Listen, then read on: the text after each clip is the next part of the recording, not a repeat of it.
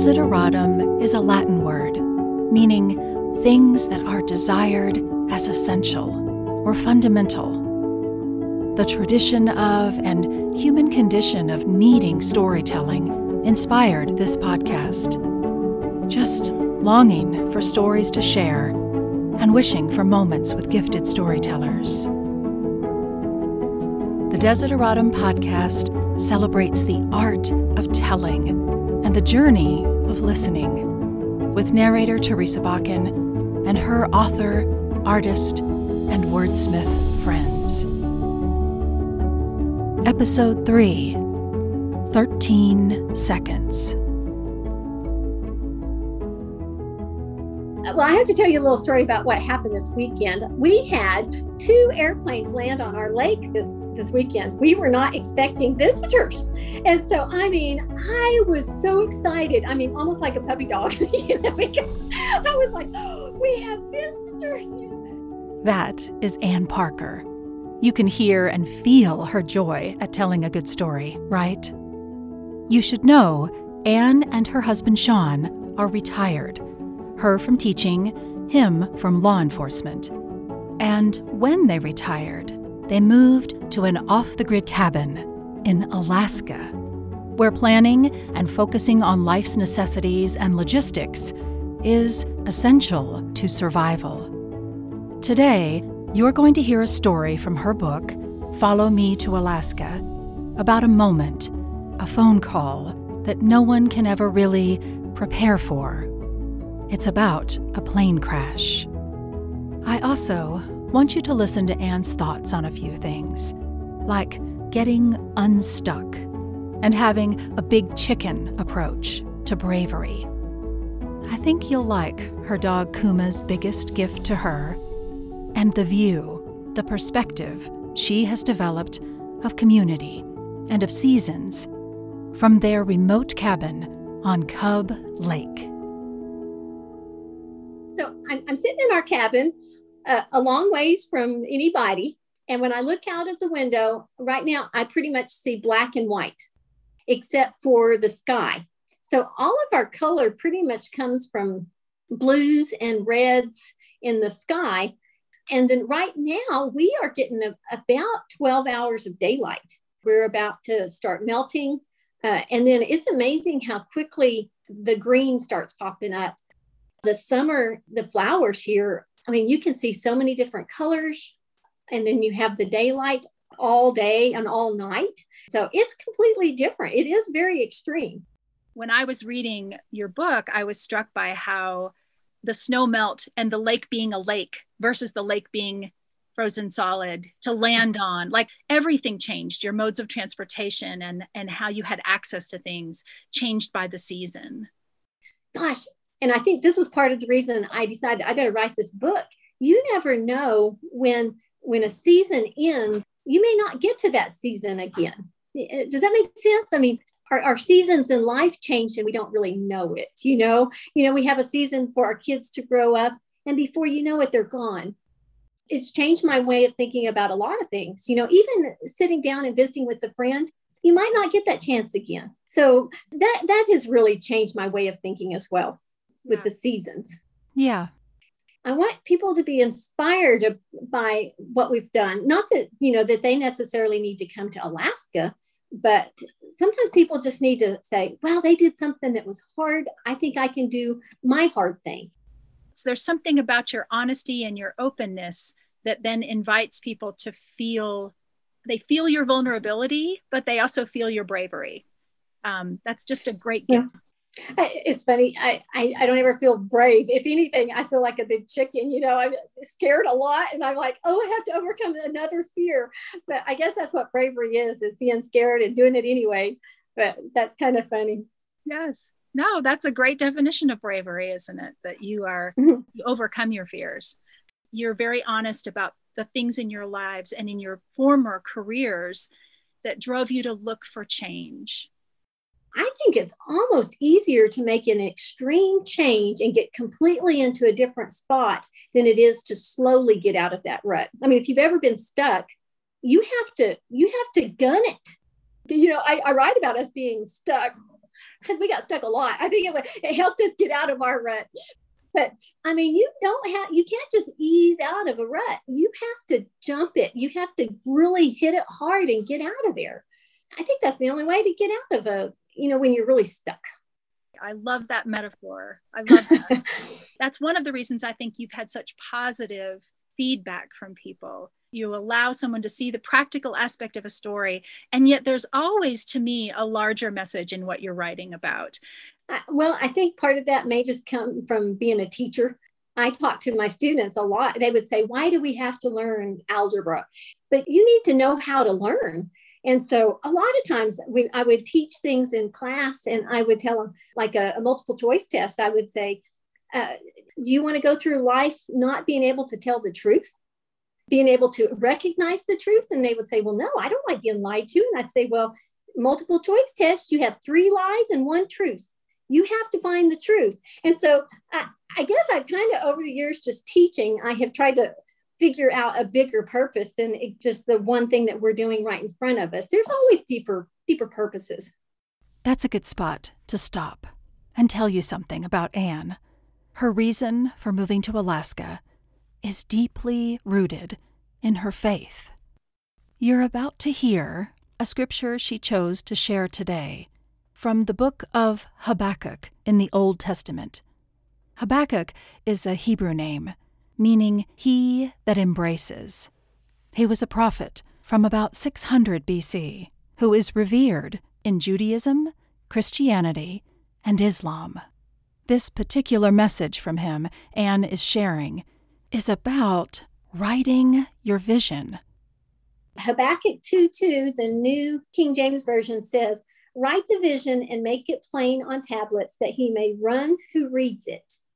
And when I was thinking about your podcast and what it's called and what's essential, I thought, gosh, if a person could sit down and write, this is what is essential to me, and this is how I'm going to bring it into my life, then you can run with it. I finished every chapter with the scripture, and I hope people could tie it in. I try not to be preachy in my stories. I think you did a lovely job in your book. This is not fiction. This is a very personal story. It's important to note that the book is loaded with stories and vignettes that are then packaged into chapters that give them context, and that the reader moves through these stories. And we're going to focus on one of the most emotional moments. This is in chapter 9. And so I wondered if you could just set up a little bit what we are going to hear in this story. Well, in chapter 9, I tell about my husband's airplane crash. And it's probably it's the closest to my heart. That's why I picked this passage. 13 Seconds by Anne Parker. Needless to say, Sean loved the increased performance of our sweet airplane that day, even though he was frustrated that he wasn't comfortable with the super short landings. When he left Ray's strip for 2 more trips around the pattern, our plane was climbing like a homesick angel at 1,500 feet per minute. He gained about 400 feet altitude and started to throttle back to 2,500 RPMs from 2,700 RPMs. As soon as he pulled back on the throttle, the engine backfired and died. Sean hoped the engine would restart because the propeller was continuing to turn because of the wind caused by the forward motion of the plane. His first thought was that he would get the engine back. Sean's training kicked in, prompting him to go through his emergency procedures.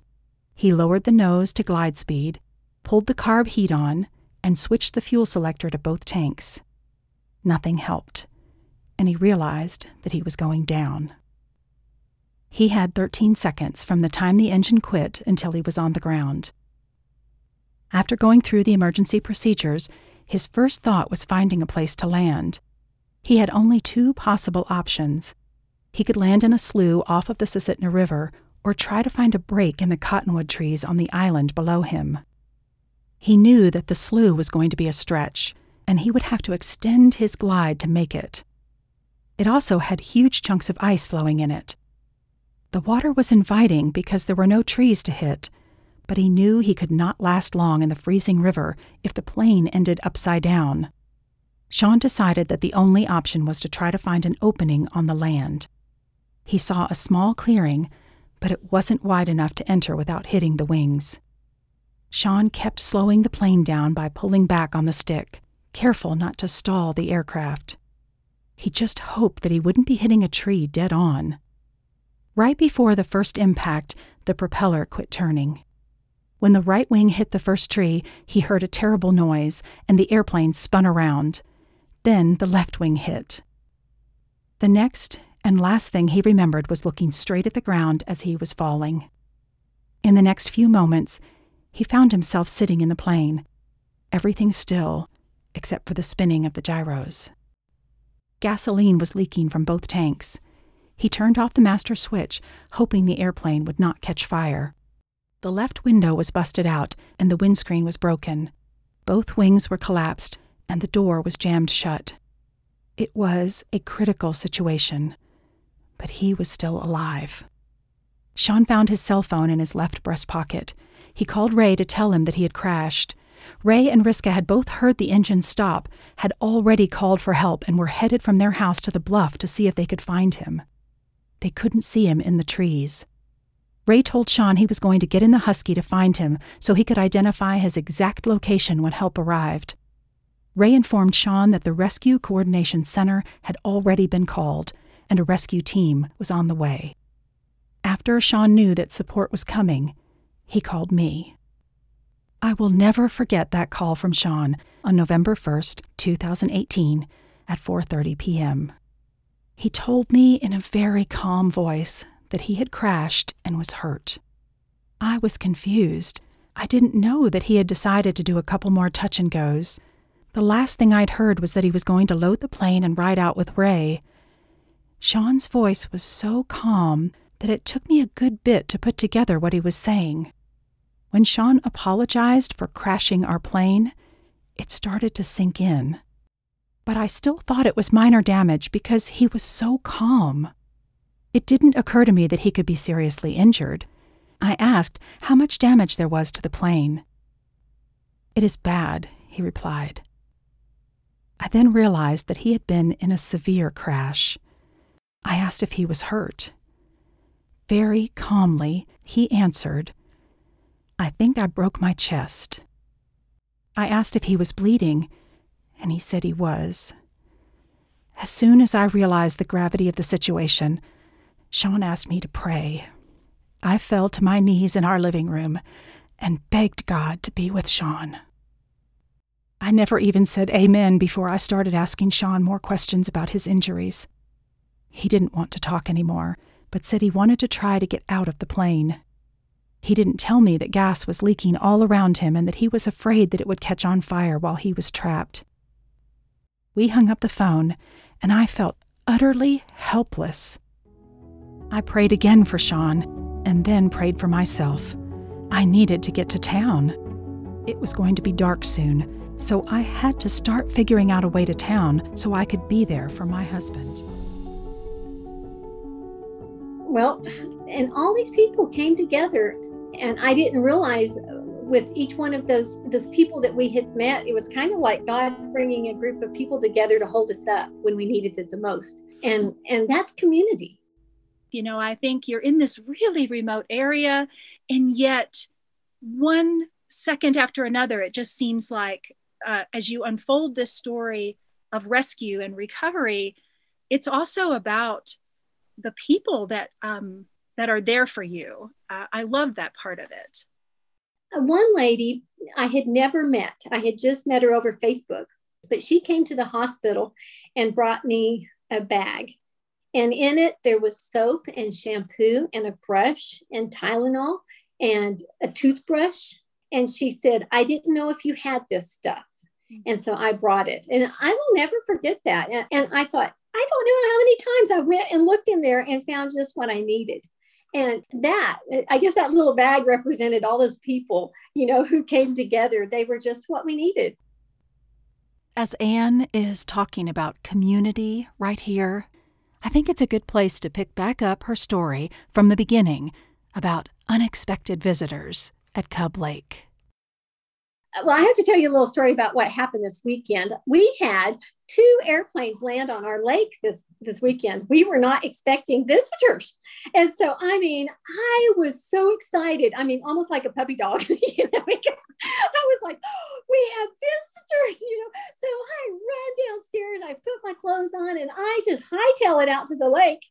Well, Sean, of course, is much calmer about all of it. So he gets his clothes on and he goes out and starts the snow machine so he could actually go down there and bring them back. So I run to the end of the lake. It takes me forever because the snow's deep. One of the people who came out was a little 8-year-old girl. And it was so much fun to see her, and I'd never met her before, but I grabbed her up in a hug and I was like, I'm so glad you're here. And so we do get that with dogs, and too bad that we only allow dogs to do that. We need to be that way with each other. When we're happy to see each other, we need to say, I am so happy to see you. Do you want to tell any of the Kuma stories? Kuma was so very protective. I would be picking berries, or no matter what I was doing, I could look up and he was somewhere close by. He might be laying down, but he was watching me. And he just a precious dog. He did save me from a bear.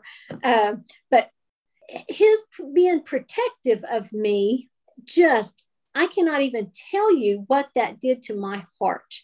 That I'll even cry, but I'll try not to cry, but that he thought I was worth protecting. He taught me so many lessons that I think it would be easy to do a children's book with Kuma. Kind of something that's in the works. We'll see how that goes. And I love that you're up there thinking of great ways to live your life even larger than you are right now. Well, we only get this one. We get one. We might as well go for it, right? That's right. That's right. It's a good lesson. Thanks for giving me some of your time. I loved seeing you. You're welcome. Thank you. I enjoyed seeing you. I knew you were happy to see me, and thank you for that. Thank you. I appreciate it. We'll see you. Bye, Ann. Ann Parker will be happy to see you on social media. I'll put all her links in the show notes, as well as a way to find her book and her audiobook. Thank you for listening.